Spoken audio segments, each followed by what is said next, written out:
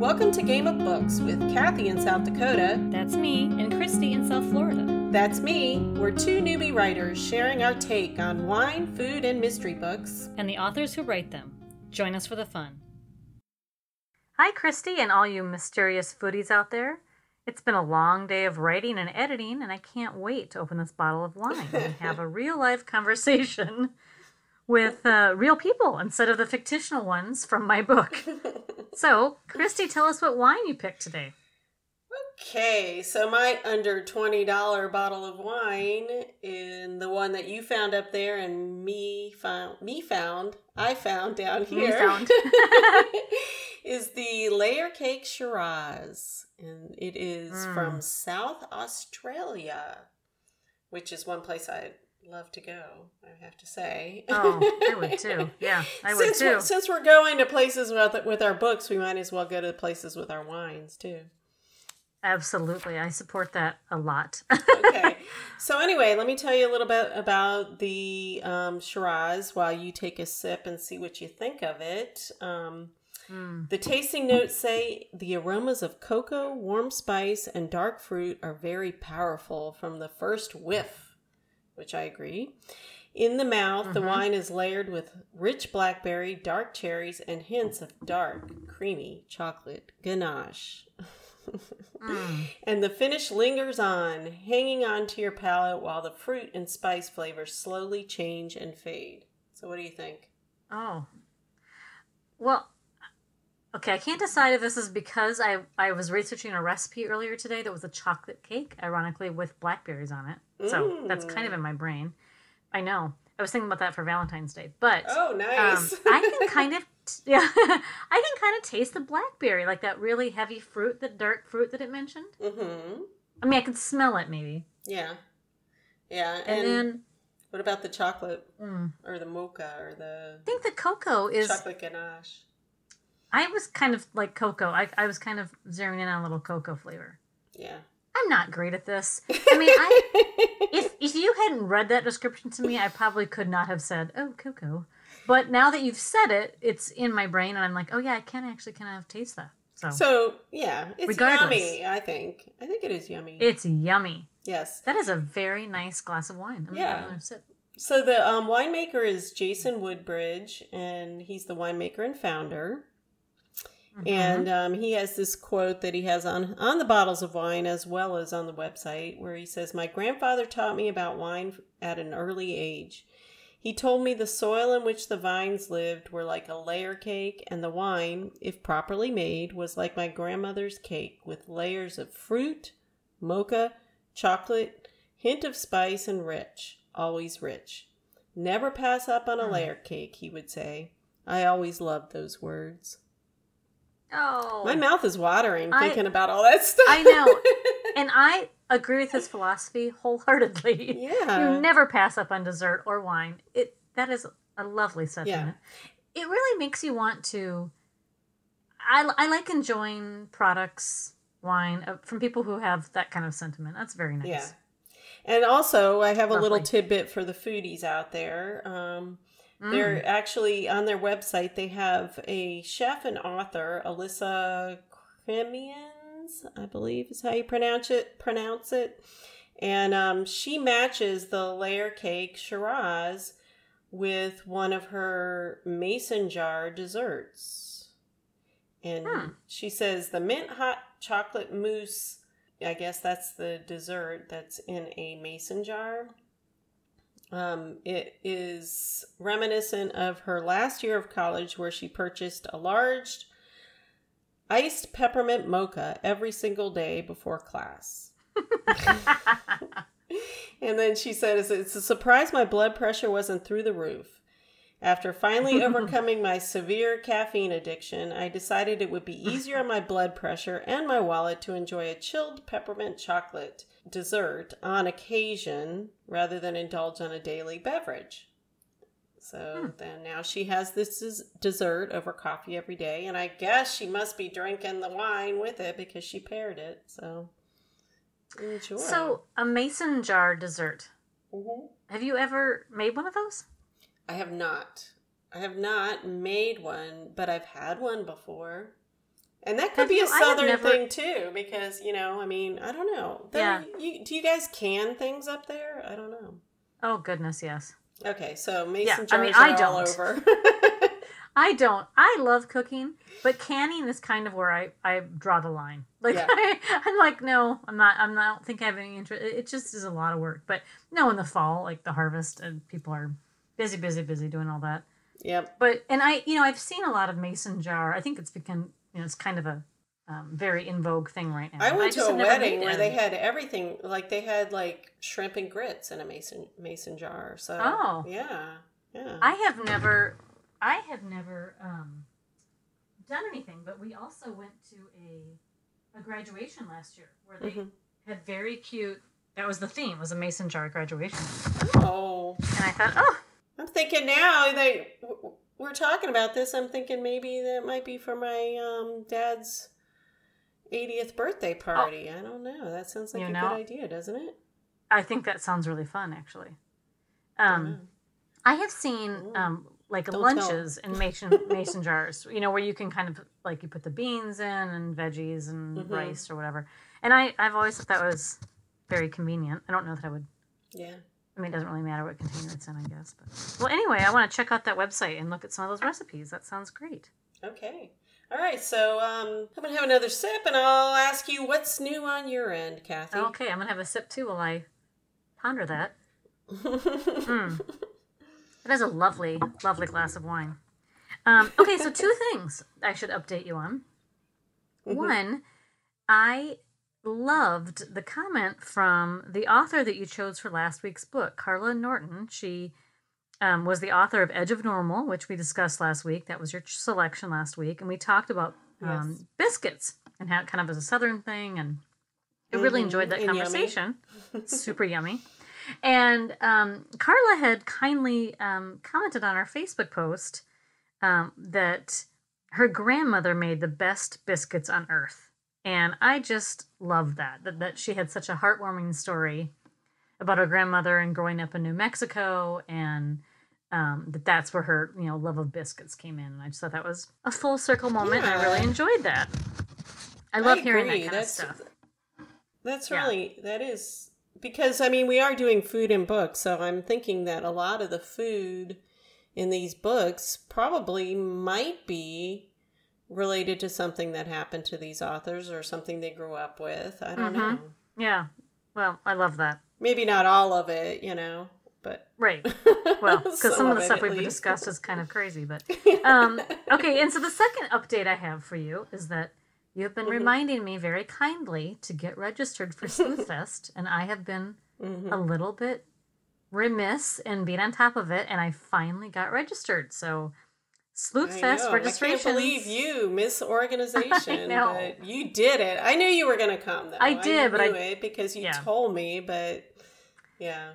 I finally forced myself to get that done. Yeah, so I'm excited. Good. I know. And I mean, registration is still open because it's not till March, and we're going to be there podcasting away. But did you notice who the forensic keynote speaker was?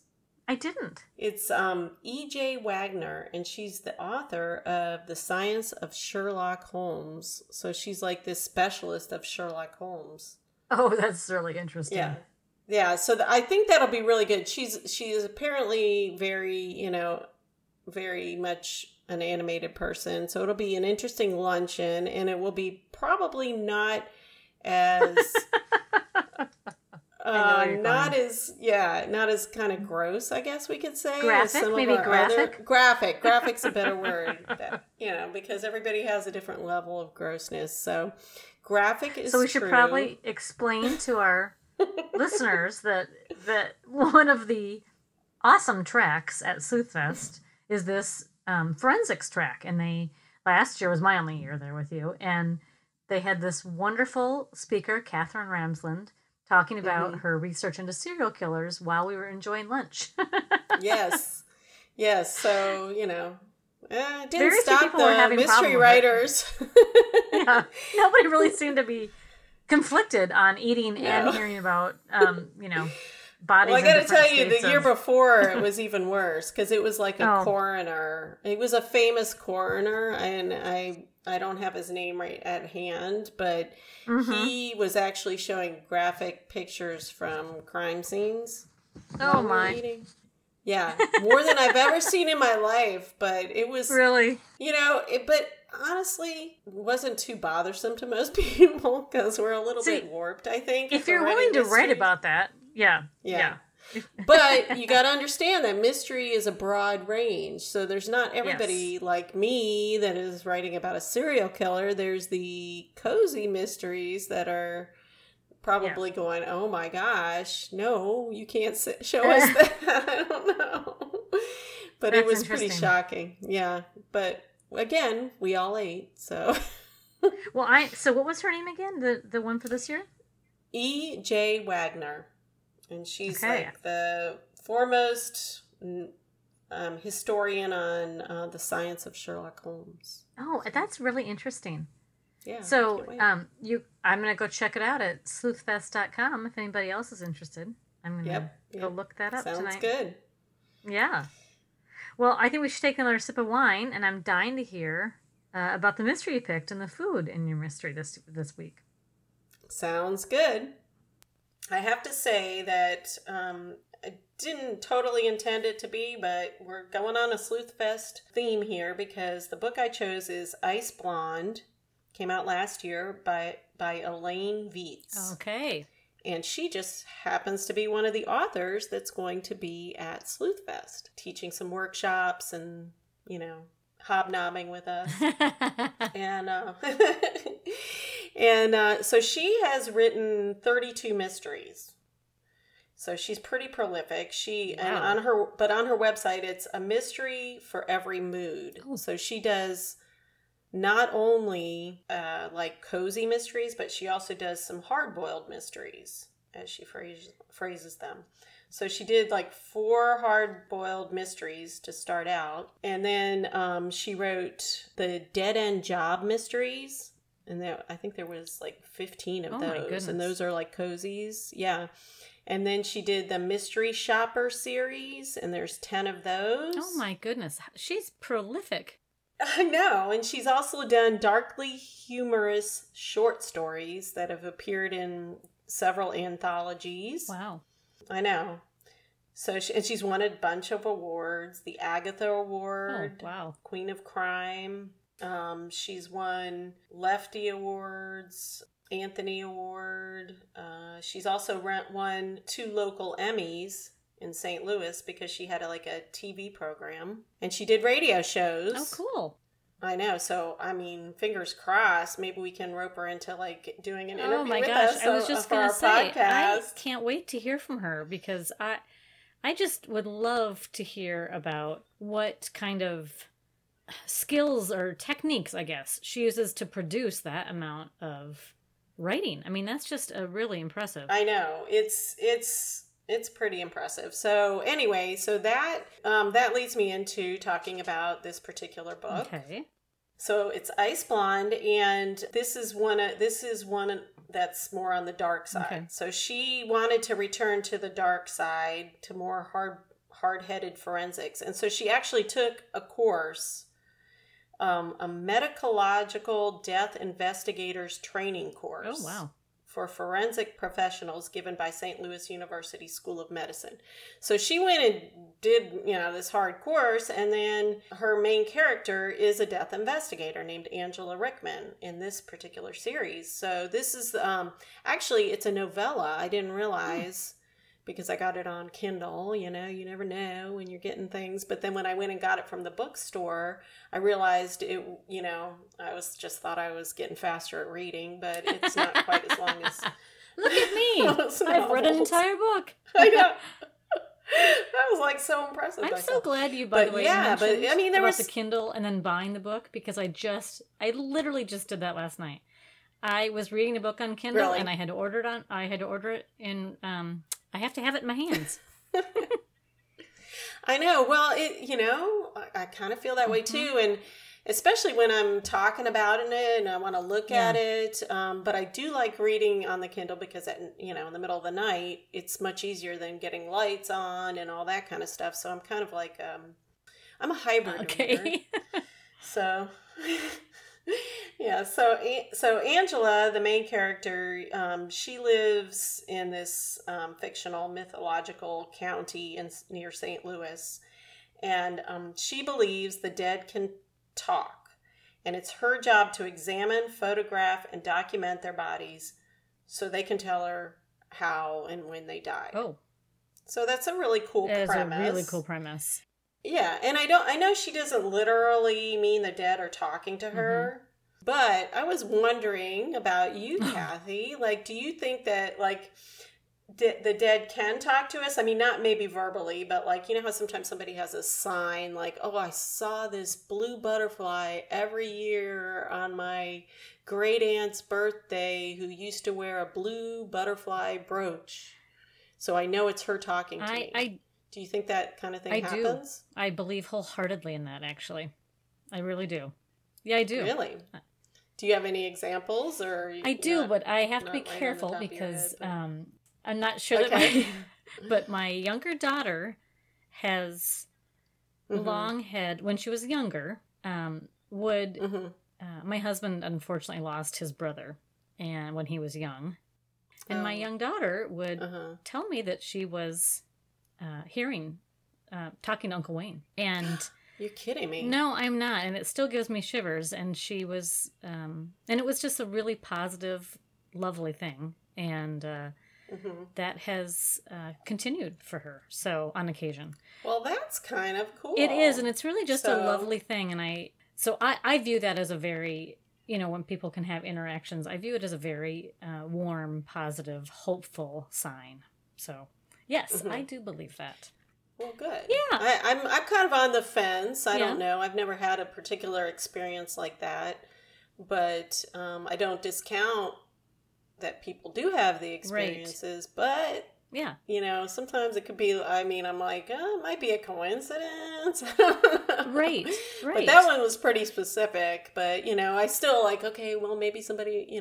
Because your subconscious can do a lot of interesting things. Anyway, that's true, and I think there's more that we certainly don't comprehend and don't understand than what we do, and so I think I'm open to things outside of my experience, let's say, because it's not like but anyway. Well, I can tell you that I live in a place that used to be a school, like a boarding school. Okay. This building's. So we might have some ghosts that we can talk to while you're here. Is that the building you're living in now that I'm coming to visit? Yeah. Yeah. Oh, great. Okay. No, I mean, it's not that old because nothing in Florida is that old, one. So probably, and I can't imagine that there was anybody that actually died in the school, but you never know. You never know. Well, it's interesting you said that because the book that I'm reading, one of the books I'm reading right now, from another Sleuthfest author, by the way. That's interesting. Has kind of a building that has, something within it. So I'll be anxious to discuss that with you next week. Oh, yeah. I can't wait. Yeah. Oh, I already know now. Can't wait. So, anyway, I should get to the food, too. Yes. So in Ice Blonde, Angela Rickman, the death investigator, she's like 41 and she's had sort of a troubling, I guess, few years because 2 years earlier she had 6 strokes, a coma, and a brain surgery. Oh my. So that was pretty traumatic, and her husband had a fatal heart attack. We don't, this is just dropped because I didn't read the previous books. But anyway, I'm just giving you the backstory because in this little excerpt that I'm going to read, she talks about being on medication. So that's why, because of the strokes and stuff. Okay, so she gets and this also explains why we have this wine. Okay, so her medical examiner friend invites her over and says, "Let's work on a bottle of Shiraz." And Angela says she can't drink anymore because of her meds, but Shiraz goes well with chocolate. I'll stop for some.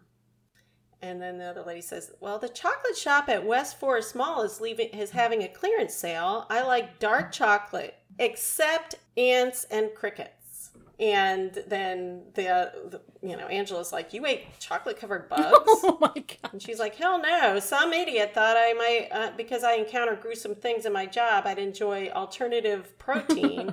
I don't eat anything that can be killed with a can of Raid. Alternative protein? Which, That's yes. awesome. So have you ever had any alternative protein? I have not. Like, yeah, it doesn't count if it's accidental, though. You might have, Yes. like, when you were on your motorcycle or something, but I have not.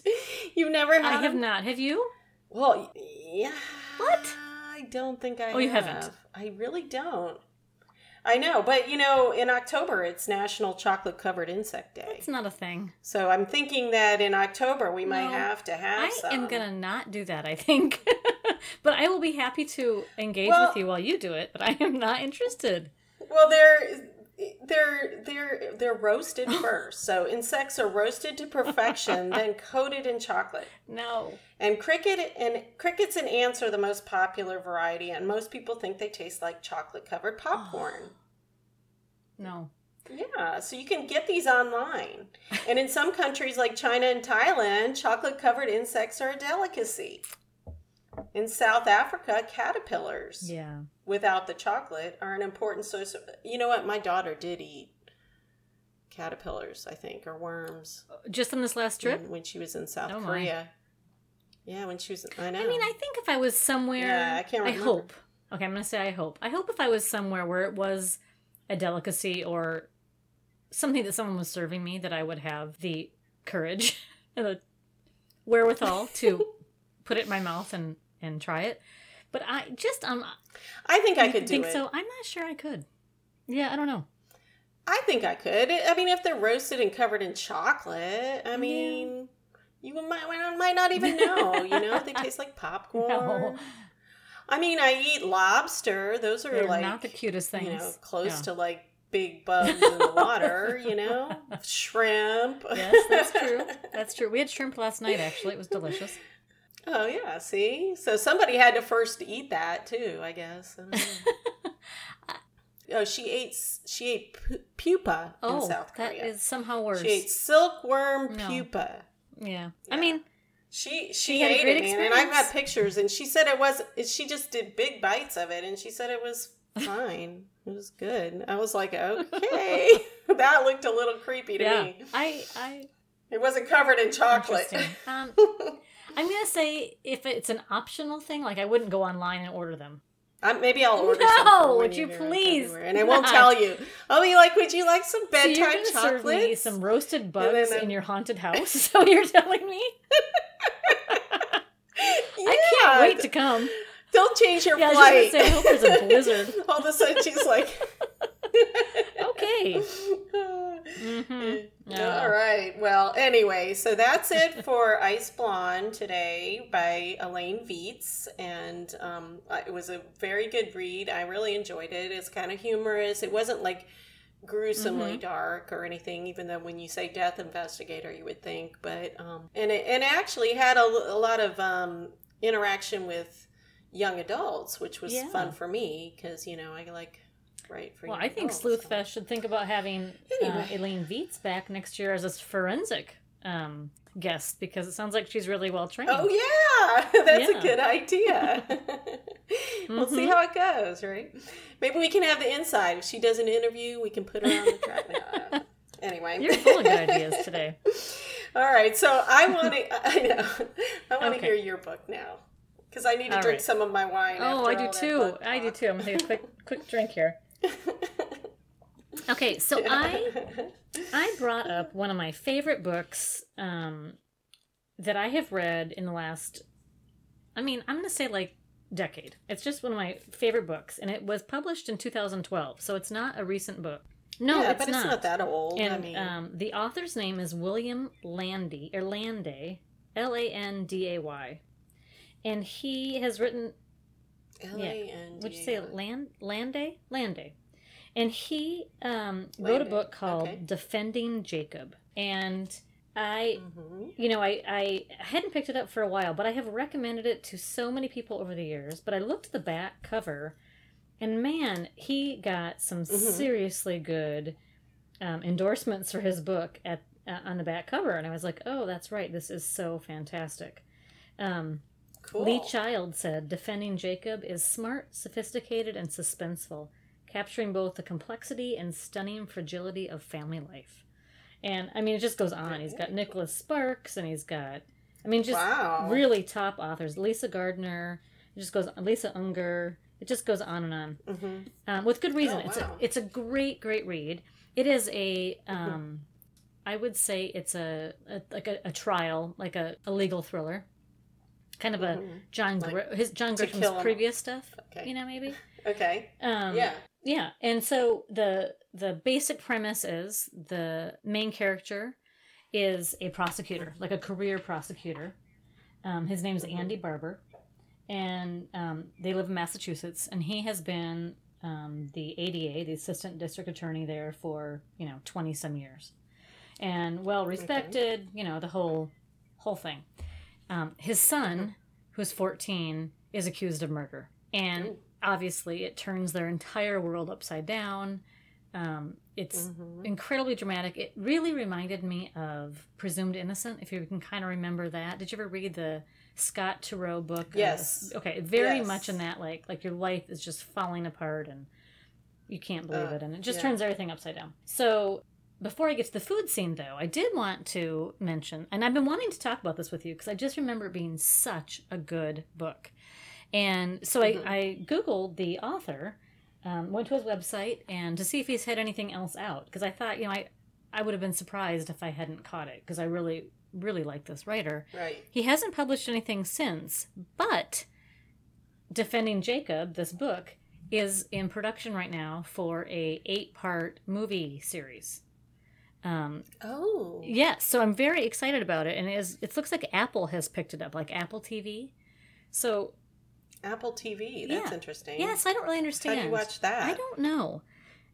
It said... We'll have to ask our editor. Yeah, he would know all things tech. And it says that Apple has given it a straight-to-series order consisting of 8 episodes.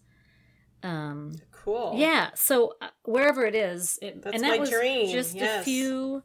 That was just a few months ago, so it must be in production. And main character, this prosecutor, this Andy Barber, is going to be played by an actor that's really well known. His name's Chris Evans, and he's played Captain America. Yeah, Chris Evans. Yeah. So, I mean, they have some really I'll big... watch for him. Yeah. It wouldn't be torture by any means. But they have some really good, actors involved. And I thought, oh, how cool. I'm so glad this is coming to the screen because it is such a good book. And I thought, can you imagine? I definitely want to read it now. Yeah. So, but can you imagine that? Like that kind of, I guess, experience? I can't. I would love... Well, I can. I sort of fantasize about it, but... About having your book come to the screen? Yeah. Oh, Christy, that's so great. I can see Gator Moon being made. I can. I know, because it was conceived by a filmmaker, the whole idea. Well, that did occur to me. It should become a limited series one day. Yeah, I'm thinking Netflix. And all the listeners can say, I listened to her back then, and now her book's made into a limited series. Yes. So I thought that was pretty cool. And 6 years later, too, which is so neat. So I wonder how long it has been optioned or, how all that works. I have no idea. Right. Sometimes things are slow. That is true. We got to be patient. I think this industry... That's what I keep telling myself while I'm querying. Yeah, this industry is slow. I mean, the process is slow. It's just not a quick, process by any means on any end of it. So, anyway, so onto the food scene. Oh, good. Okay, so this family is going through, just hell, right? Like, it's just horrible. Their lives have completely imploded. And so maybe 7/8 of the way through the book, something has happened so that the trial has resolved. I don't want to give away anything at all. But this family is now able to get away. And, they've been pariahs in their community for so long. And so for these months and months, this has been going on. So they decide, on kind of a whim, to book a vacation to Jamaica. Like at an all-inclusive resort in Jamaica. And so, I know, that sounds kind of great, right? And it's a fictional, I assume, resort called Waves. And the mom writes, "We ate ravenously. Meals were all-you-can-eat buffets, and we made up for months of under-eating." And then she goes on to talk about, all the things, because they've been so tortured, and now they're just in this kind of surreal place where there's constantly gorgeous food out, and they're drinking all these rum drinks and all this kind of thing. So my question to you is, what is your thought about all-inclusive resorts and their buffets? And have you ever been to one? And would you, if not? Well, no, I have not, but I have been on cruises, which are sort of the same thing, because, the food's all there, and the cruises I went on, the drinks were all free, it was just all, well, they weren't free because you paid for the cruise, but it was all inclusive, I should say. And, it's kind of nice. I'm not sure if I'm crazy about all buffet type things. I'd prefer, to have, sit down and be served rather than buffet. I mean, occasionally I like buffet, but, most of the time I'm like, okay. And I picture Jamaica with, like, flies and stuff. Although, now that we're talking about alternative protein, that might be a good idea. I don't know, but yeah. So I have not, but I've often thought that would be the way to go. If you just want to get away, if you're not going necessarily for sightseeing or whatever, I mean, you can throw that in, but if you just want to get away and relax and not have to think about anything, then yeah, that might be nice. Isn't Fort Lauderdale kind of a big cruise yes. Departing place? Isn't that kind of what happens down there? Yeah, right. That's interesting. Oh, I thought you were going to say, because my place is sort of like a cruise place, like a ship. What? Well, besides the bugs and the hauntedness of my place, there is, a pool, an exercise room. No, you're just trying to make up for what you said about ordering bugs and stuff. You still want to come now because it's like going on a cruise. Listen, we have been to... Yeah, we do. We have a ton of cruises down here. And that's interesting. And we can go see the ships. They're right by the airport. I have never been on a cruise. It hasn't really been... But we have, as a family, done many all-inclusive resorts, especially when my kids were younger. Oh, okay. But what's interesting, the reason I mentioned it... So we have both. Yeah, it's interesting because, but especially in South Dakota at this time of year, and I'm looking outside, and there's literally, I don't know, a foot of snow, and it's horribly cold, and my husband's blown snow the last 3 mornings in a row in sub-zero temperatures, really enjoying himself. A lot of South Dakotans or Midwesterners get out of here for the winter, and I know all-inclusive resorts are... kind of an easy choice because I think when I first heard of it, I was like, oh, it's kind of not very, I guess, creative, right? It's like you're buying kind of a package deal, like a McDonald's thing. But when my kids were young, I thought it was so nice to know exactly what I paid. I didn't have to worry about how much they, wanted to try things and didn't like the food, and then you have to order something else, and so I thought they were kind of great. Yeah, it's really easy, it makes things easy. That's how cruises are. It makes it easy for you. So we have a lot of friends around here that this time of year are escaping right now, and with good reason, because it's really cold. So anyway, I just thought that was funny, the buffet, but you could see this family in such pain, and then they just go and they're like it's almost surreal for them to be at this happy place where everything's just easy. And so I know, that sounds like an interesting it really was. So that's it. So speaking of perspectives, well, I think it's time for my favorite new segment. Okay. The writer's perspective. About this too. So when you asked me what we should talk about this week, so you get to choose and it. I definitely thought about plot twists, because this book, Defending Jacob, certainly has a delicious plot twist. So we're talking plot twists this week. They're great in mysteries, very common in mysteries and thrillers, right? So plot twist, if you're listening and not sure what that means, it's exactly what it sounds like. It's kind of a radical change in direction or outcome of the story. So, you're trucking along going one way, and all of a sudden something happens that all of a sudden it gets like, oh, okay. And so... didn't see that coming. And and it can be midway Or it can be at the end. I mean, it can kind of happen anywhere. So, anyway. Yeah, it can happen even in the beginning and go. You can have several in your book. Yes. So, Christy, what do you think about plot twists? Any examples that you? I think I love them, and I think there's a lot of different ways you can incorporate them into your book. I mean, you could just, be very subtle in your foreshadowing, so nobody expects what's going to happen is going to happen. But and another thing is, like, you could kill off a main character.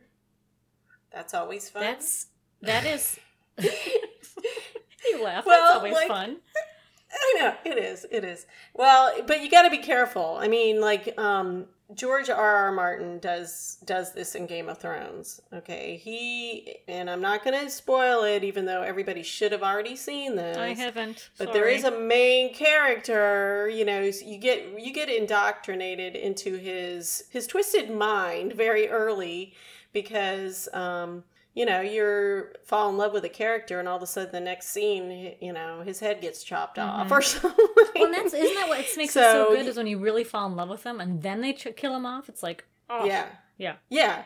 As long as you don't just go hog wild, because that could be just like watching a slash or reading a slasher movie or something, and then it's just comical because everybody keeps dying, but as long as it propels the script forward or the book forward, then that's a good way to be a good twist. I've heard that nobody's ever expecting that. I've heard this about Shonda Rhimes, the television writer, that she is known for this, that no one is safe, that any even huge actors or actresses come to the table read every week and don't know if they're gonna holding their breath. Yeah, they're gonna have a job. Like, am I gonna die this week? Exactly. Please, I want to live. Yeah. Well, so one of my you mentioned, I know you love Game of Thrones, and I have to start watching those. I am remiss. Well, it's just a great escape. You know what I mean? It's a great escape, and it's just so many twists that you're just like the whole time going, I have no idea what's going to happen. Were you terribly starstruck last summer when he was at Thriller Fest? Yes. But we didn't ever really see him. We kind of saw his poster. Because we left too early. This year we'll stay longer. Well, so I to throw out one of my favorite all-time mystery thriller books is The Da Vinci Code. I just loved that. Yeah, I love the combination of art and history and all that good stuff. And I thought when we were talking about this about red herrings being, a technique to make a plot twist. And like you were saying, sometimes it can be really subtle. And, all throughout that novel or the movie, if you're a movie fan of it, you think that Bishop Arango Rosa is the red herring. He think he's the villain, but he's actually he's not. Don't you can't. Well, everybody's already. I am pretty sure everyone has, but I'm gonna just say if they haven't, they're not gonna remember that name anyway. No. But then you have the surprise with Sir Lee Tibbing, right? The teacher, and that was kind of the. A really good red herring. Yeah. No, don't tell. Yeah. If you have not watched... You know what? I was almost gonna... Yeah, no, I know. Everybody's probably already read it. And they won't remember. But it's a great example of a red herring. Because they'll be like, what was that name? It's a great example of a red herring being used for a plot twist, I always thought, so... Oh, yes. Those are good. Are good. Yeah, there's endless, I think that that it would be really cool if, like, maybe some of our listeners, like other writers, could tell us what their favorite ways of doing plot twists are. Or readers, they can reach tell out us your to favorite plot twist that you or readers, of what you've read or watched.